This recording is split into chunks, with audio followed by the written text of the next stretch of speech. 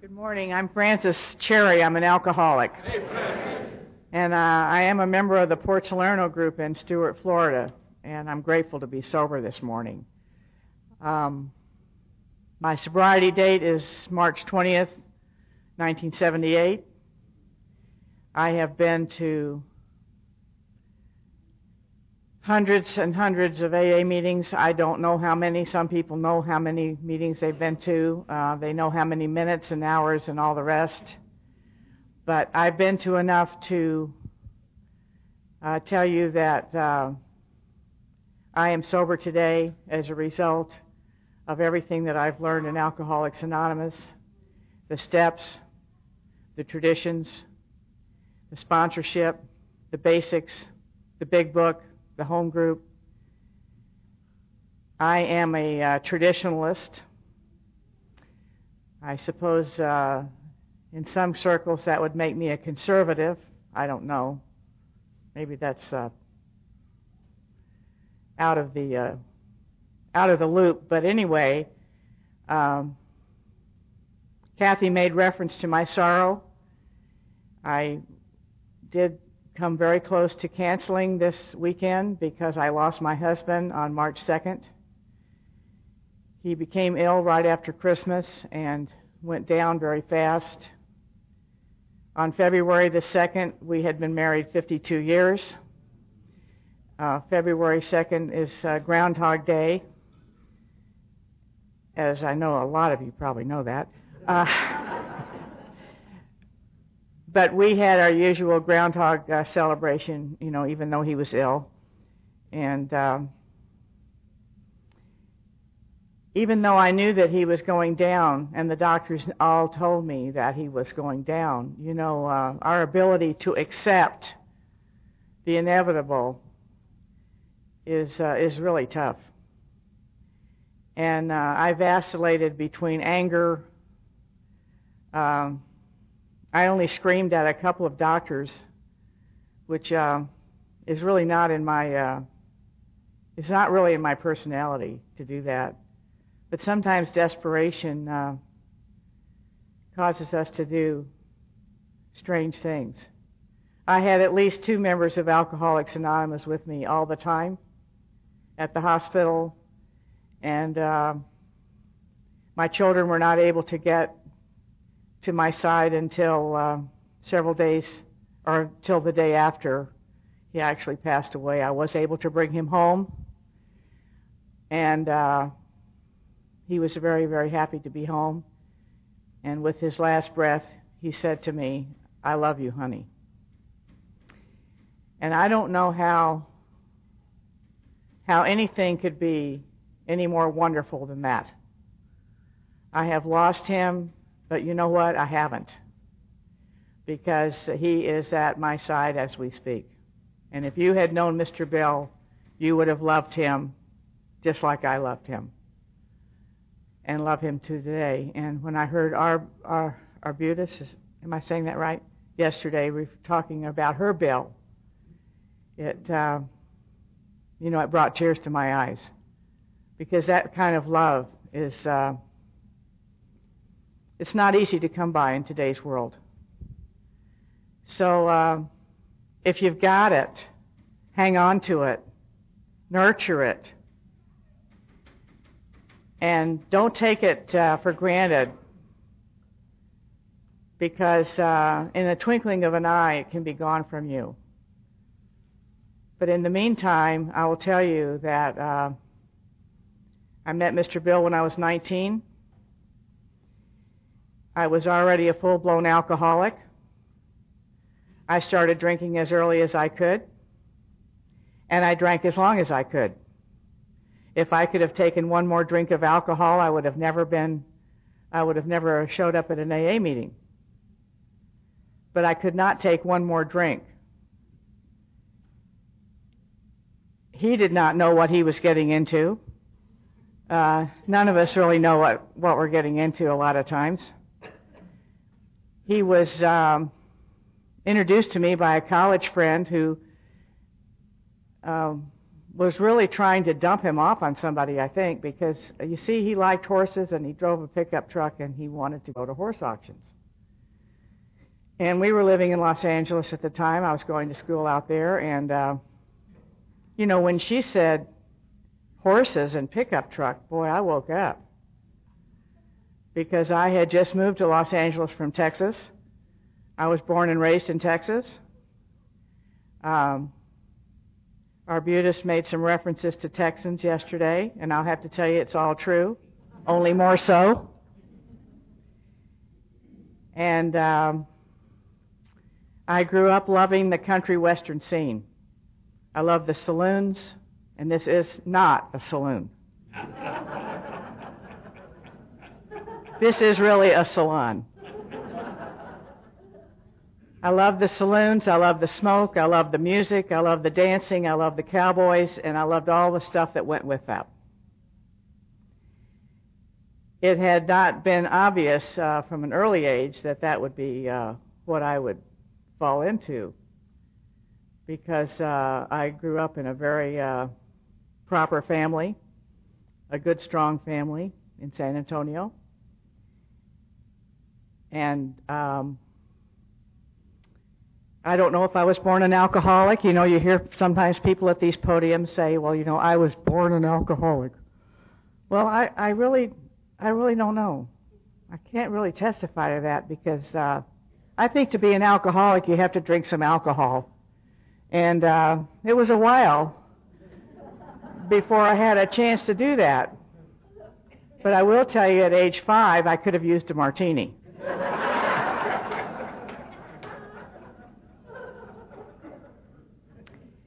At age 5, when my mother dropped me off at Mrs. Thompson's kindergarten, I wasn't particularly sad that she was leaving me there, because I had already decided that she was some sort of a pain in the neck. She had left me there, and I recall the feeling of insecurity, of fear, and of not knowing what to do at age 5. And that feeling was to stay with me for the rest of my life. It's still with me today on occasion. I hate to put some of you in a state of dismay, but there's a possibility that I may be there this morning. I think that I know what I'm doing, but that feeling of not knowing what to do was an overwhelming thing for me. And it pursued me through my school years until I learned to act as if. And I never had heard it described that way until I came to AA. I learned to act as if I knew what I was doing. And I could convince you that I knew what I was doing. I could convince my teachers, my parents, but inside of myself I did not know what I was doing. And it became a real kind of a treacherous path. I did well in school. I had lots and lots of friends.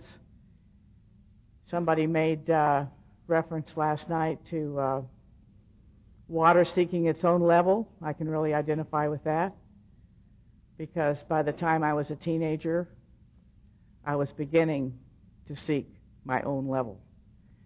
And the first part of that was a cowboy. He was about 6'4", and weighed about 120 pounds. My mother spared no words in telling me that he was the ugliest thing that she had ever seen, and that she certainly didn't want me hanging around with him, and of course that made him all the more appealing. And the guy was fabulous. I mean, he had a cooler in the back of his pickup truck that held 2 cases of Lone Star beer.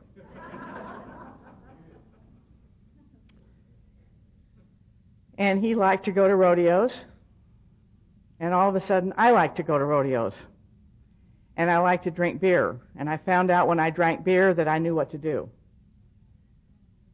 I didn't have any problem whatsoever. And as the years went along, I became a social drinker. I became not only a social beer drinker, I became a social everything drinker. I drank whatever you drank. I went where you went. I was very sociable. And we went to all extents and all measures to enjoy that scene. But I had to live already the double life. Because when I would come home and I would get dressed for school and go off to do the things that we have to do, somehow I knew that I was setting that aside. I was setting aside my cowgirl life. I still love that music. I love it today. And I have been to some country western joints in South Florida that are not exactly 5 stars. But I can do that today. I can go there and I can enjoy the music and I can enjoy the dancing and I don't have to drink beer anymore. Thank you. Thanks to you. So Mr. Bill and I had our first date and we went to a horse auction and I knew that we were going to go to a saloon afterwards. How is it that we intuitively know? We intuitively know that something is coming later, that we can endure a horse auction or a wedding, a graduation. We can endure as long as we know there's going to be a party. So we went to the saloon after the horse auction, and I drank 11 bottles of beer. He drank 3 bottles of Orange Crush. Now, I don't know if any of you are familiar with Orange Crush, but it's very nasty. It's a nasty substance, and it took him all evening to drink 3 bottles of Orange Crush, and it didn't take me long at all to drink 11 bottles of beer, and I thought nothing of it at the time. Many, many years later, when I was in Alcoholics Anonymous, I asked him what he thought about that. Now, I was always wanting, when I was first sober, wanting to figure out what you were thinking. Figure out so that I can really know maybe something more about myself. So I asked him, I said, Bill, what did you think about that? He said, I just thought you liked beer. I mean, he was so Al-Anon, even before he met Al-Anon. That's the way he was. And we got married because it was time. I had to get married, not for the reasons that you're thinking, but I was 22 years old, and in my generation, if you weren't married by the time you were 22, you were going to be toast. And so he said, well, do you want to get married? And I said, well, I guess so. So we got married, and my mother, did all the appropriate things, and we had a nice wedding, and by the time I was 30, I'd had 3 children. That was another part of the formula. Have your children before you're 30. What an old idea. And so we had the appropriate number of children, and I had finished college, had started teaching school, and had started drinking on a daily basis. So this morning I stand before you as your token alcoholic teenager, young married woman, your token alcoholic school teacher, your token housewife, mother, and it goes on and on from there, because we all know that this is a progressive disease, and it never stands still. It may ease off for a bit now and then, but not for long. My husband had gone back into the Army. He was a career military man, and he did very well. He continued to get promoted, and the houses got nicer, the cars got better, and I got worse. And when I was 35 years old, I think I crossed the line into alcoholism, because it was at that time that I started thinking about my drinking. Until that point, I don't think I'd ever given any thought to my drinking. And I don't think that people that don't have a drinking problem ever think about their drinking. I mean, I don't think that the average person gets up every morning wondering about this. Where they're going to go, who they're going to be with, will they do this or that, or will there be enough? But when I was 35, I remember it distinctly. I was sitting in my kitchen with my 3 children. My husband was away at a war, probably. I kind of lost track of the wars and the riots. He was involved in some riots, too. I mean, besides the one that was going on in our house.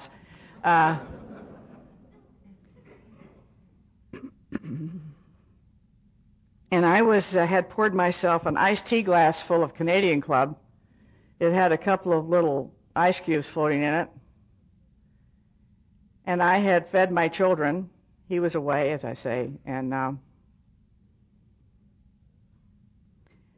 it suddenly occurred to me that there was something very strange about this picture.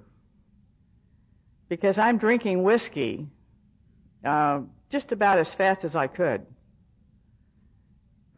And the children are eating one of their alcoholic mother menu dinners. Now, those of you that have raised children, there's a few of you here that have. There may be a few alcoholic mothers here. I have a recipe book for alcoholic mothers. It's very short. It only has 4 recipes in it.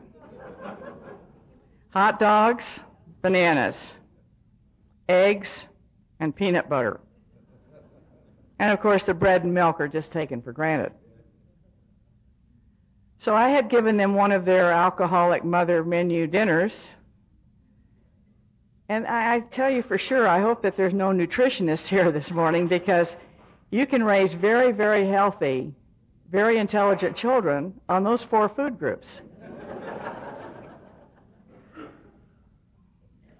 Because I did.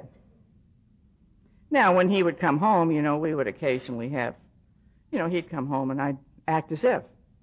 We'd have the pot roast and the potatoes and the gravy and all that other stuff. But as soon as he left again, we were back to the 4 food groups. I had my first spiritual awakening dealing with a hot dog.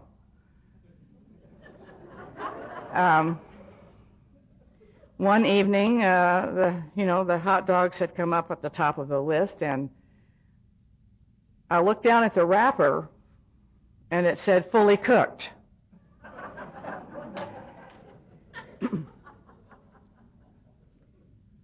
And I am like, wow. This is incredible. I eliminated one whole step. I had given up warming the buns anyway, And you know what? The children didn't even care. They didn't care. They just wanted to get back outside to play anyhow, so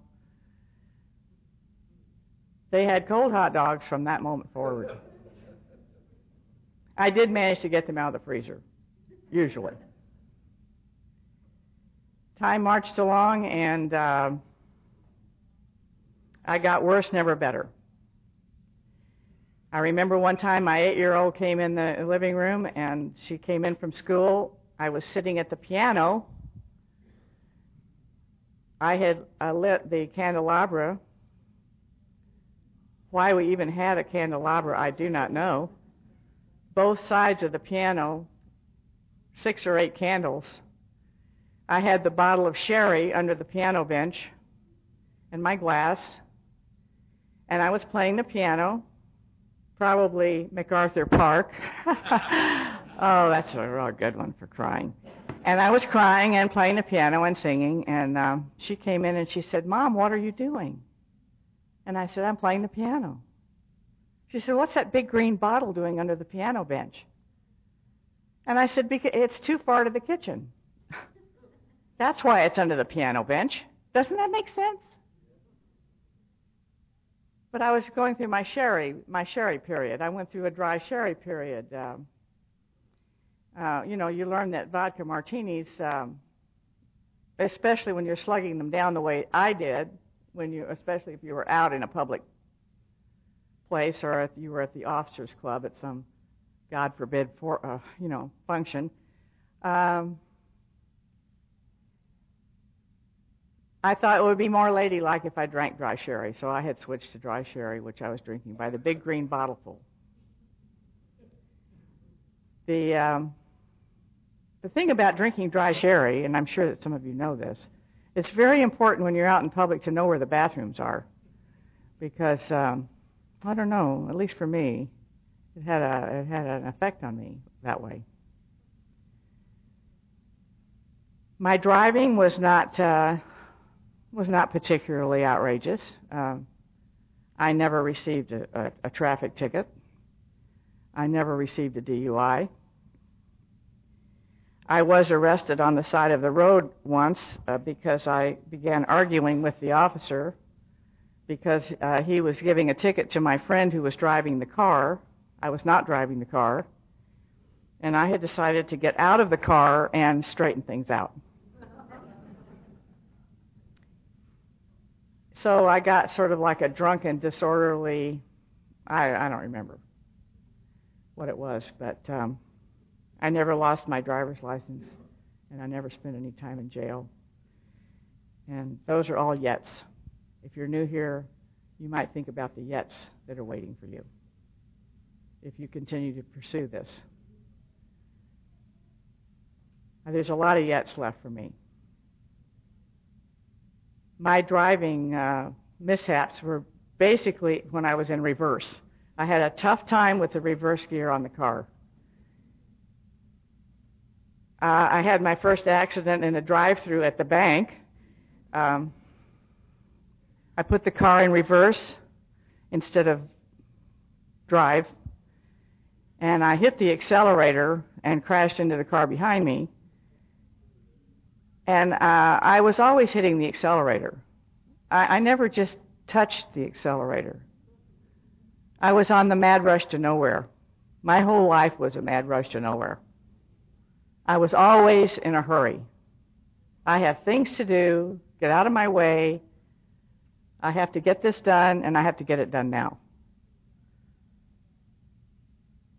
So when I got home, my husband said, well, what happened to the back of the car?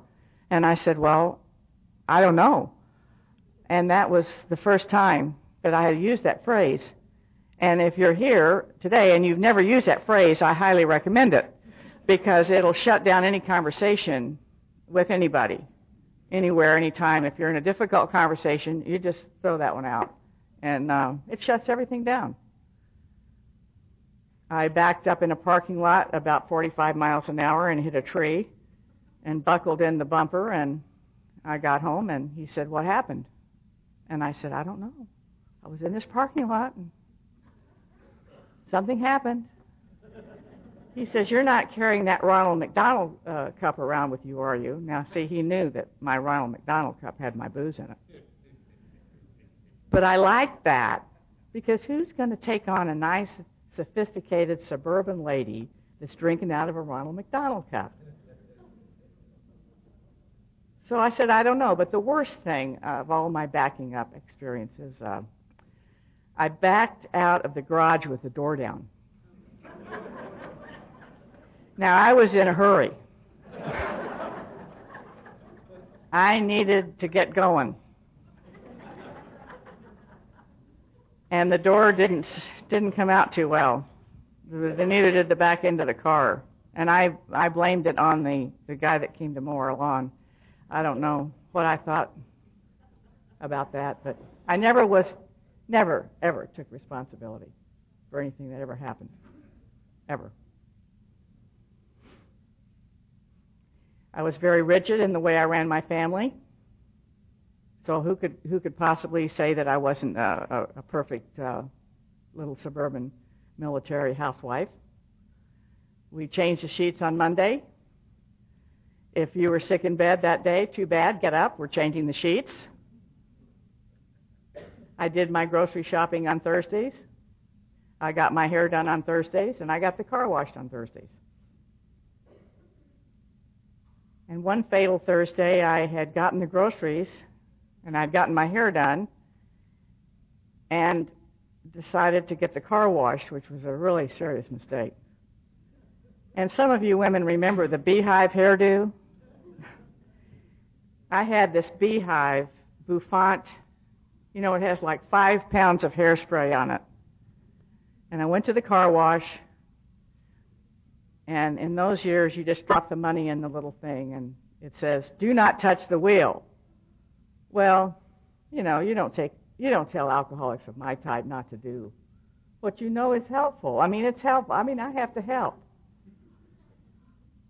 So I started into the car wash, little garage thingy, and I touched the wheel, and I drove off in the little slot in the middle of the road there where the water runs. So I'm trapped in the car with 200-degree water pounding on the car, and the car is stuck and it won't come out, and my hair is dropping. My hair is dropping because I'm in this steam room. And I got, I never really did seem to care. It never seemed to really bother me particularly. And the manager finally got the thing shut off, and then he realized that I wasn't going to be able to get the car out, so he called a tow truck. The tow truck came, pulled me out, and by that time a sheriff's car was there. And the sheriff said, "What are you doing?" And I said, "I don't know."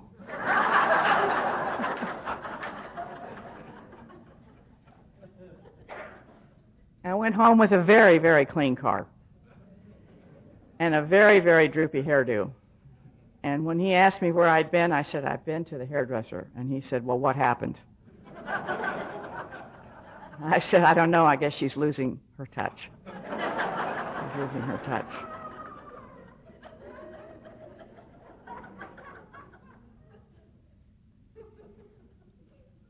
In 1974, my husband had retired from the Army, and we were going to sail away on a sailboat, which was his life's dream.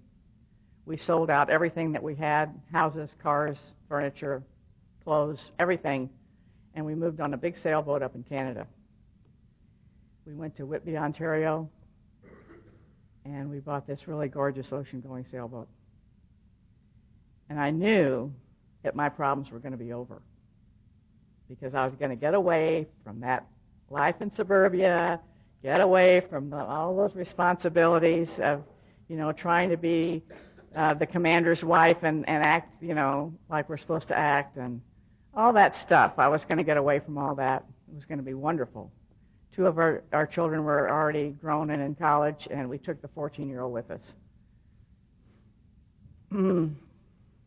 Well, do I have to tell you that it got worse? I don't think so. We sailed for 3 years. We sailed down the Intercoastal. We sailed all over the Bahamas, the Virgin Islands, and in and out of marinas all up and down the East Coast. I was beginning to experience the syndrome of getting lost. I would go ashore, perhaps to do the laundry, and then I would forget where we were. It's really and truly, I know that most of you will not appreciate this. Maybe some of you will. But laundromats are really a hell on earth for alcoholic women because they've got 200 washing machines, 200 dryers, and I never knew where the clothes were.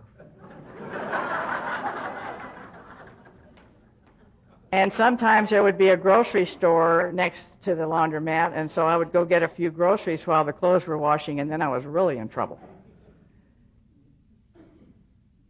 Get back to the boat, sometimes I would have the clothes, sometimes I wouldn't. Sometimes I would have the groceries, sometimes I wouldn't. He'd say, "Where are the groceries?" I'd say, "I don't know." And so by the time we got down into the Virgin Islands, it had become pretty clear to him that I was losing my ability to be the first mate on this boat. Because I just didn't care anymore.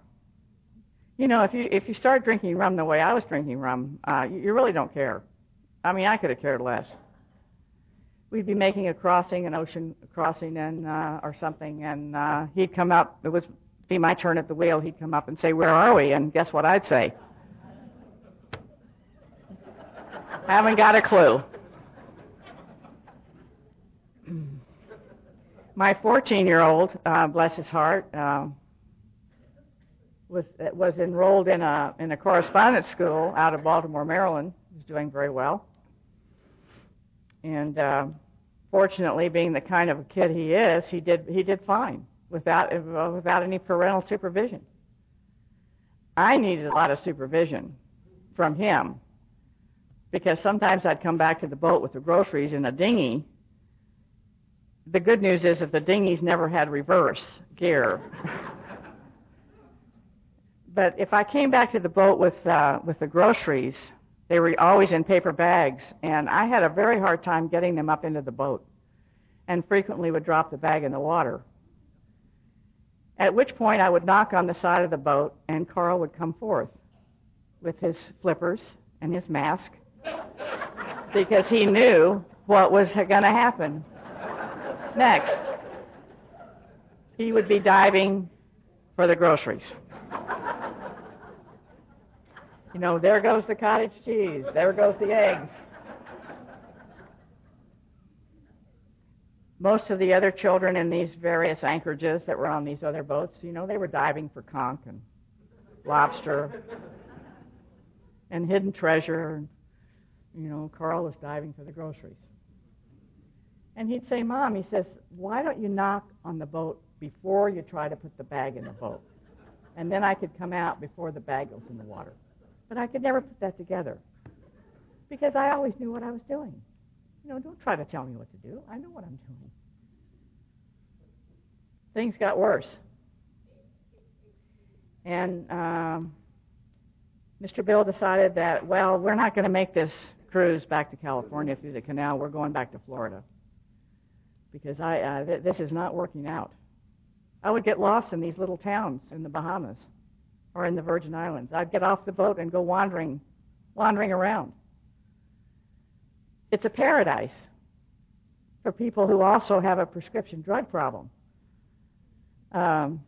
It's just uncanny. I mean, you can walk into any doctor's office, any drugstore. There isn't any really drugstores, but you walk in and say, you know, I'd like 500 of those. The ones in the yellow jar there would be fine.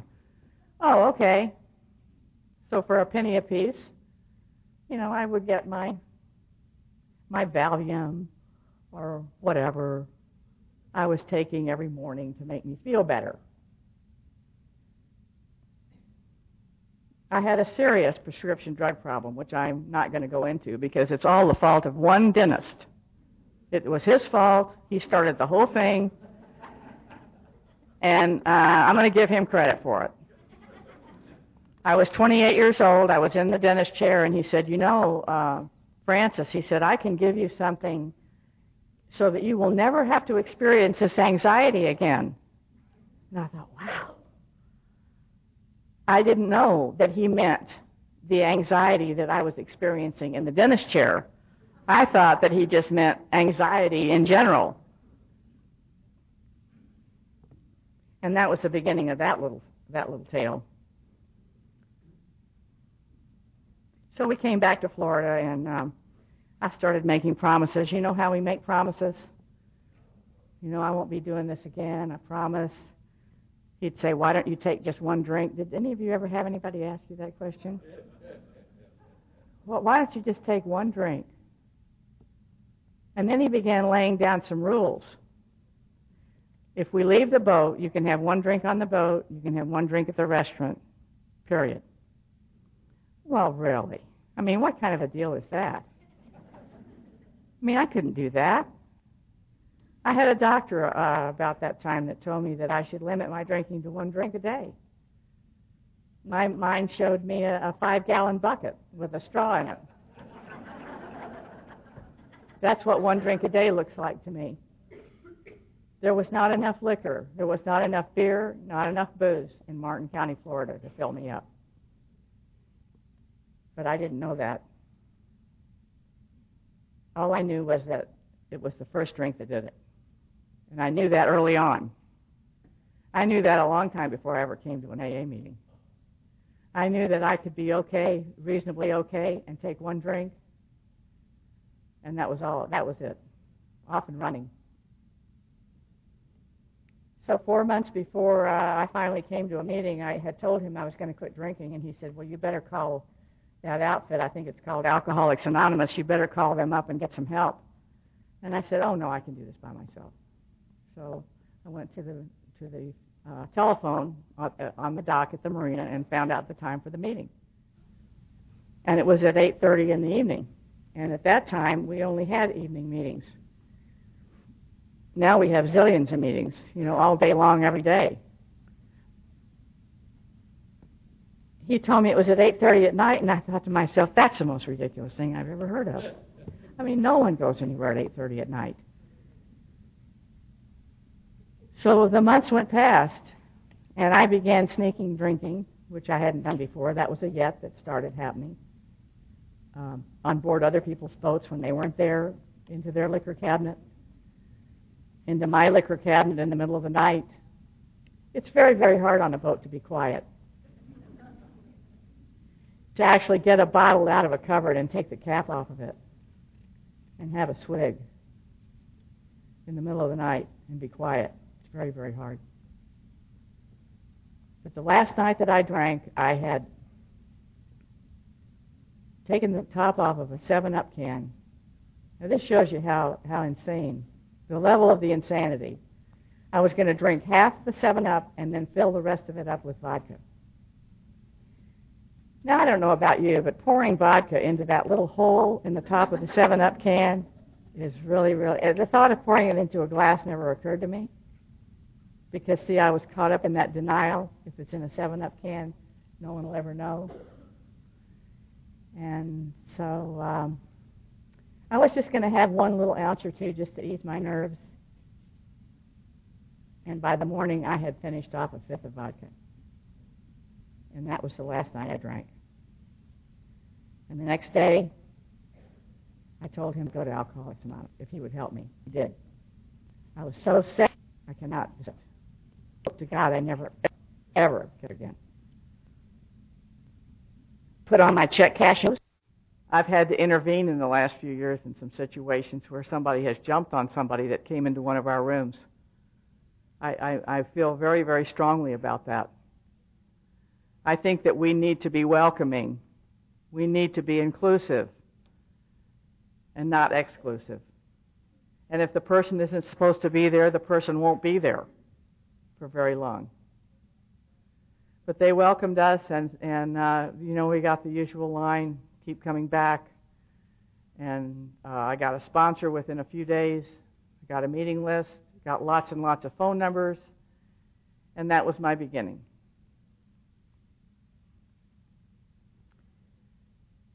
I didn't go to a detox.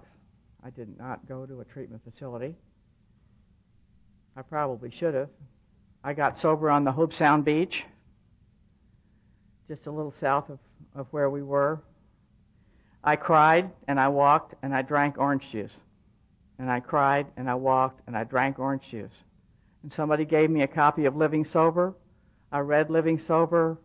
I cried, I drank orange juice, and I walked. I did not know that I was detoxing at that time. I did not know that that's what that was. I thought I was just losing my mind. But it worked. It worked for me. Probably at the end of a couple of weeks, I had stopped crying and started sweating. So I was sweating, walking, drinking orange juice. And the orange juice stand, Indian River Fruit, had a stand on the highway on the way to the beach, and there was a wooden Indian out in front. And it was about 3 months before I knew that wasn't a real Indian.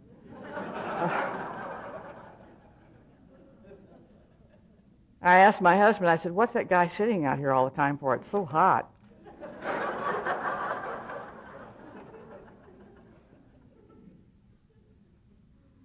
But I was a very sick person. All of us that find our way into these rooms are not healthy. We're not well people. I'm powerless over alcohol, and I can't manage my own life, whether I'm drunk or sober. I can't. Period. No human power could have relieved my alcoholism, and that includes doctors, ministers, priests, lawyers, children, husbands, mothers. No human power could have relieved my alcoholism.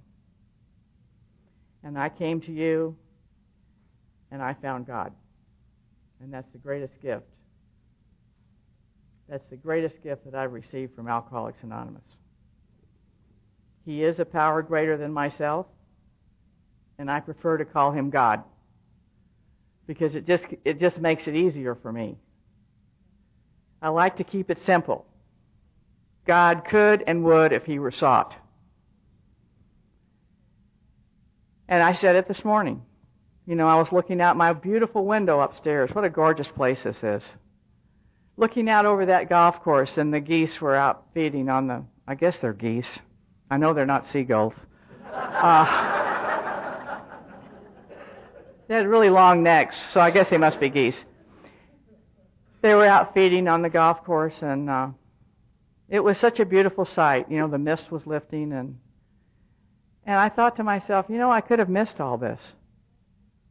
Years ago, I was so close to just missing this whole thing, missing the whole experience. And I looked out, and I looked at that scene, and I said, God could and would if he were sought. And that's the way I start my day. I ask him to direct my path.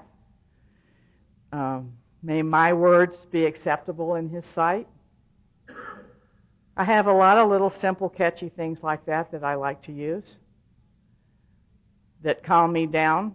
I'm no longer on the mad rush to nowhere because I have some faith in my life and I have some peace today. When my husband passed away, I experienced a peace that passeth all understanding because he passed into a peaceful place.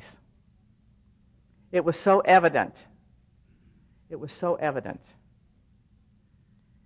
And aside from my grief and aside from my moments when I want to stay in bed, I'm sure that none of you ever wanted to do that when you were feeling sorry for yourself. You know, I think I'll just stay in bed today. Put my head under the pillow. Or maybe I'll put my head in a plastic bag. Take some deep breaths.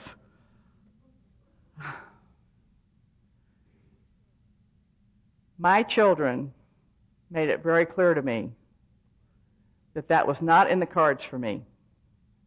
My sponsor made it clear to me. My sponsees.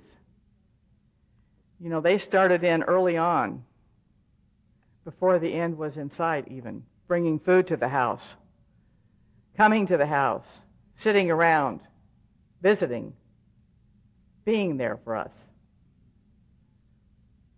It was fabulous. Where else in this world could I have possibly had that circle of friends around me? After the memorial service, and by the way, the minister told me that they hadn't had that many people in that church even on an Easter. It's quite a few people. They came all back to the house, and people had brought all kinds of food and stuff, and there were, my son came up to me, the 14-year-old who used to die for the groceries is now a commander in the Navy. He had taken charge. You know how they do. He's 40 years old now, and he can take charge. He said, Mom, are you going to tell me that all these beautiful women that are walking around this house today are all part of that fellowship that you belong to?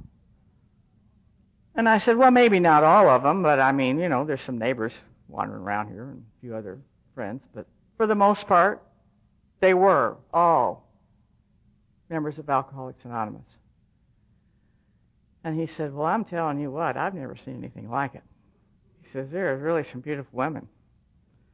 And when I get back to Omaha, I am going to start a 12-step program.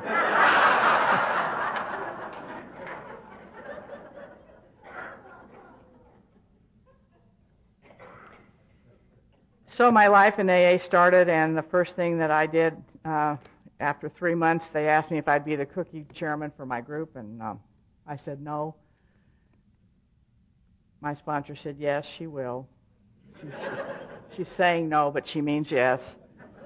I said, I can't be the chairman of the cookies because I don't go to the grocery store well. I don't do well there. I lose things, I forget, and I leave. But that group gave me the money and the list with the list of the cookies on it and said, the store is right over down the street here. You go and buy 5 kinds of cookies, and you come back next week. And you know what? What a beginning. What a beginning in service. To have to make those decisions. You know, the chocolate-covered grams. I mean, there were people there that ate their dinner on Monday night. And that's what they ate, chocolate-covered grams. And I would come in with the cookies, and they would just all scream and run. And I thought it was because of me. And then I found out it was because of the cookies. And I had replaced a gal that was lovingly referred to as Crazy Marilyn. This cookie job was sort of a newcomer's job in the group. And Crazy Marilyn knitted those granny squares. I don't know if any of you remember granny squares, but, you know, you make these Afghans out of them. And she just did them by the zillions. In the meetings, everywhere you saw her, she was doing one. And she had been the cookie person for a while, and I don't know for what reason they replaced her. Maybe it was because she bought the cookies 6 months at a time and carried them in the trunk of her car. But I got very, very good. I got very, very good at cookies. And you know how we do. Those of us in Alcoholics Anonymous, we get a little bit of a job. And there's some of you sitting in this room. I know it right now. I can tell from looking at your face. You've gotten really good at what you do. And then somebody comes along, and it's their turn to do it. And so that's what happened to me. My sponsor said, it's time for you to step aside, and this girl is going to do the cookies. Well, I was horrified. I mean, no one could possibly do those cookies the way I did. But they allowed me to become the cake person. The cake person has a huge responsibility. You have to call ahead, order the cake, the colors of the frosting, and pick up the cake, bring it to the meeting. And I once again got elevated to a position that was just beyond belief. I mean, one night I came in the room with the cake. We have, I don't know if you all have Publix grocery stores here or not. Probably not. But anyway, maybe you do. Okay. Well, they have great bakeries. And I had this big bakery box in my hands. And as I came in the door, I stumbled and I dropped the box on the floor. Well, Publix cakes, it stayed in the box. That's the beautiful part. But those cakes have a tendency to kind of, because they're mostly air, right? So it kind of relaxed in the box. And nobody asked me why I dropped the cake. I didn't have to say I don't know. They picked the cake up, put it on the table. We got the little plastic forks, and we ate the cake out of the box. And that's love in Alcoholics Anonymous. And that's what I've learned in Alcoholics Anonymous. This is where it is. Unconditional love. Well, things got more serious after that because I made the mistake at a business meeting of asking what a GSR was. And if you're new here, you don't want to ask a lot of questions because if you start asking too many questions, you get stuck with interesting jobs. I asked what the GSR was, and so they said, well, you can be it. And I said, what? And I said, I don't want to do that. I don't want to go to Fort Pierce. That's a rotten place. I'm not going up there to those meetings. I'm not going to those district meetings. Fort Pierce is a bad town. A lot of cowboys and bad apples up there. She says, you'll fit right in. One day I was looking out the window at the meeting. You don't ever want to do that either. You want to pay attention or act like you're paying attention in the business meeting. I was drifting around and I was looking out the window And I was a DCM. Just like that. Boom. And things went on from there. Participation in service has saved my life more than one time. Absolutely saved my life. And if you're wondering why your life is so miserable and you're so unhappy, you know, you might try just walking up to somebody in your group and saying, "Can I bring some cookies next week?" They'll probably lose consciousness. But you'll be amazed. You'll be amazed what happens. When I had been sober 5 years, I was the district chairman in District 6 in South Florida. I did not have a clue what I was doing, but I acted as if I knew what I was doing. I became very depressed. A depression set over me at the 5th year that was beyond describing. But I didn't tell anybody. Nobody really knew.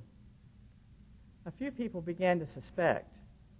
Here's the district chairman hovering in her closet with the light off, crying on the floor of the closet. I mean, I really needed to be hospitalized. But you know what they did? They came to my house and said, "Get in the car." Have any of you ever heard that expression? It's an old expression in Alcoholics Anonymous. Get in the car. And I said, "I don't want to get in the car. I'm not feeling well." They said, "Get in the car. Where are we going?" "Well, we're going to go to Fort Pierce." "No, I'm not going to Fort Pierce." "Well, I got to go pick up my vacuum cleaner." "Well, you get in the car. We're going."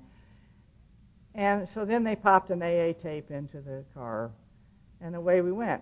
And they did that day after day after day. 2 or 3 women would come to the house. That's love in Alcoholics Anonymous.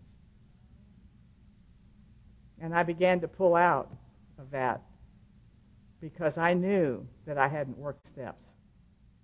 And if you're sitting here and you're miserable, you might want to ask yourself, have I worked the steps? Have I worked the steps of Alcoholics Anonymous to the best of my ability? Have I followed the directions that are laid out in our big book to the best of my ability? And it became really, really clear to me that I had been phoning my way through all this stuff on steps 1 and maybe 12. Sure, I can admit I'm powerless over alcohol, so now I'm going to rush out and help others. I'm going to rush out and spread the disease. And I got really, really scared. I got very, very scared. And I got a new sponsor at that point. I got a new sponsor. I bought a new book that hadn't been notated with all my wonderful yellow scribblings. And I started over again. And you can start over again. Anytime you want to start over, you can start over, and you don't have to pick up a drink. You can just start again. And that's what I did at the 5th year. I got serious about the recovery program. At the 10th year, I got serious about the traditions. And I began to incorporate the traditions into my personal life. What a wonderful exercise that is. You won't believe it. It's incredible. And at 15 years or whatever, I began going around giving tradition talks to people that didn't want to hear about the traditions. Most people do not want to hear about the traditions. They want to talk about anger and resentment. I mean, please, let's talk about anger and resentment. Or how about let's talk about relationships? There's a good topic. Relationships can be summed up in one sentence. See if I can get this right. If you don't like what you're getting, you have to stop doing what you're doing. Now, that'll take a little while to sink in, but in any event. I found out that our common welfare does come first. Personal recovery does depend on AA unity. Without our groups and without our meetings, I am a sunk person. I found out that our common welfare comes first at our house. There's more than one person living there.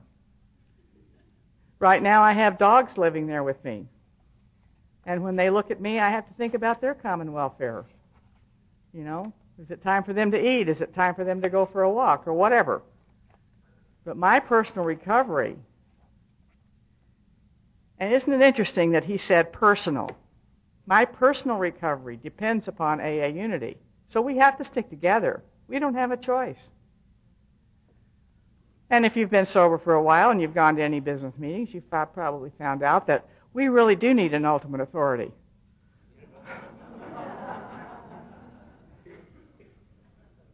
We have but one ultimate authority.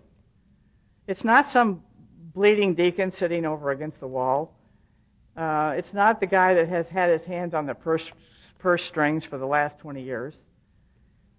The ultimate authority, a loving God, as He may express Himself where? In our group conscience. What is the group conscience? It's whoever's there that night. There's 15 people there, fine. There's 5 people there, fine. What is our requirement for membership? I worked my whole life to get to be a member here. It took me forever to develop the requirement for membership. The desire to stop drinking. It doesn't say the desire not to drink. It says the desire to stop drinking. And I mean, I don't think it takes a rocket scientist to see that stopping drinking is different from not drinking. Stopping drinking kind of indicates that you might have been a drinker at some point in your life. My personal recovery depends upon you. My ultimate authority is a loving God. And I have a requirement for membership not only here, but at my house. Because if I pick up a drink, I'm not going to be a member of that household anymore. That's all I would need to do to get excluded from that family, is to pick up a drink.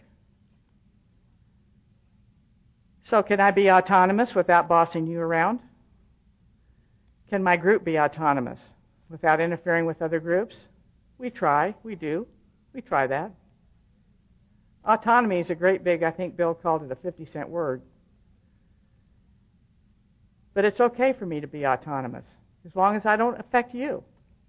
On the street that I live, I can be autonomous in my house and in my yard as long as I'm not disturbing my neighbors. That's what this is all about. In your office, how many of you work? Well, never mind. A lot of you work in an office. A lot of you have a business.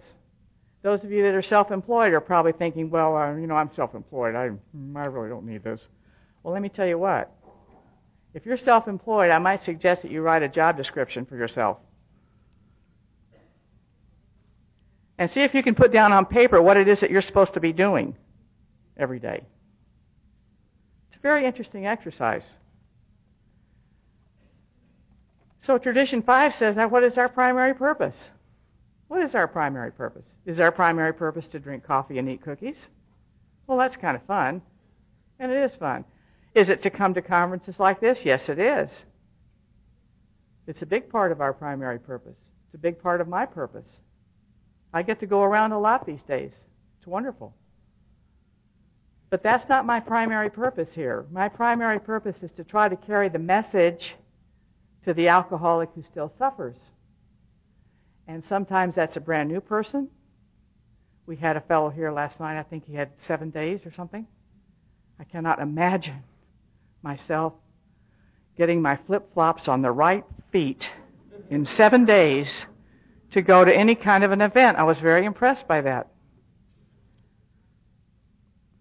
My primary purpose is to carry the message, not the disease. Not only in the meetings, but at home and everywhere else. In the office, at the store. Don't you hate it when they say we may be the only copy of the big book that somebody's ever going to see? And you think about this just before you want to punch somebody. And it goes on like that. You can take your own tradition book and look at it and say, how does this apply to me? I believe that steps 6 and 7 are the heart of the AA program. It's been said by 2 or 3 speakers this weekend already. And that's what had happened to me basically at the 5th year. I had paid no attention to what my glaring character defects were. Absolutely no attention whatsoever. And until I found out what they were and asked God to help me, there was no way I could move forward. Do they still come back? Yes. The step doesn't say they're annihilated forever. It says they're removed, which means they can roll back into the path from time to time. Uh-oh, here comes one. Woo-hoo. Here comes jealousy. Here comes suspicion. Here comes envy. Here comes, God forbid, lust. And on and on. But I have a way today of dealing with that stuff. I don't have to be a professional. AA ought never be professional. We ought never be organized. I mean, this weekend is a perfect example of that, right? You guys didn't spend a lot of time knocking your heads out, knocking yourself crazy over getting every little organizational detail, and it was wonderful. I'm serious. I mean, there are those that say, oh, these people really ought to get their act together. They really don't, blah, blah, blah. Well, I say, hey, we're doing good. We're doing good. We're here, and we're doing good. I'm glad I don't have to be a professional. I'm glad I can say to these girls that call me up, I'm not a lawyer. I'm not a doctor.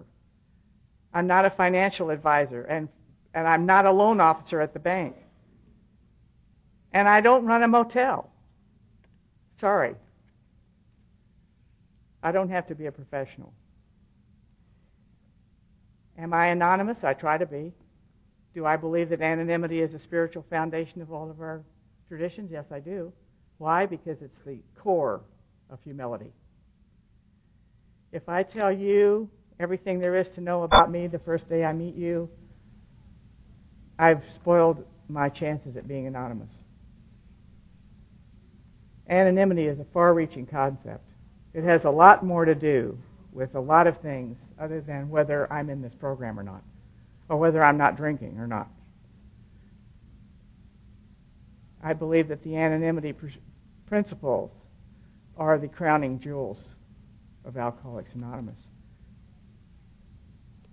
At home, I don't have to tell those people how much I know. I don't have to tell my children how much I know about everything. I don't have to tell them about this 5-star education that I got, which afforded me very little, I might add.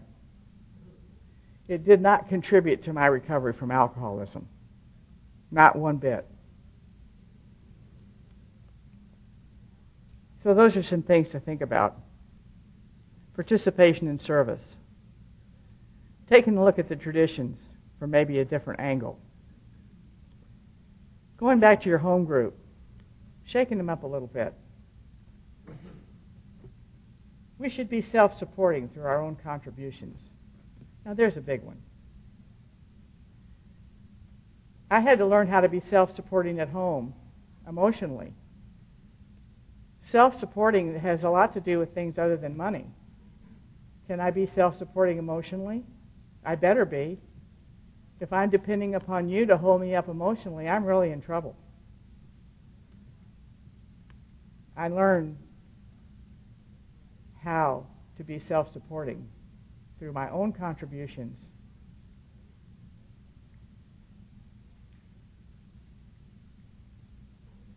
So I'm going to go home now this afternoon, and it'll be different because this is the first time I've been away. And I'll go home, and I'll see my dogs, and my sponsee who's taking care of my house and my dogs. And I'll be grateful because this girl came to me with an 8th grade education, and she said, I want to be better. I want to be a better person. She says, I want to be sober. So she got sober, and then she wanted to be better. So she got her high school diploma, and she wanted to do something better. She just graduated with honors from FAU with a degree in communications. straight 4-point. That's what service in Alcoholics Anonymous is all about. Is helping somebody, taking them from where they are, allowing them to express what they would really like to be, do, think, or feel, and then helping them along the way. With the understanding that you don't have to drink again, no matter what. So, if you can't live and you can't die, when you get home, make coffee. Thanks.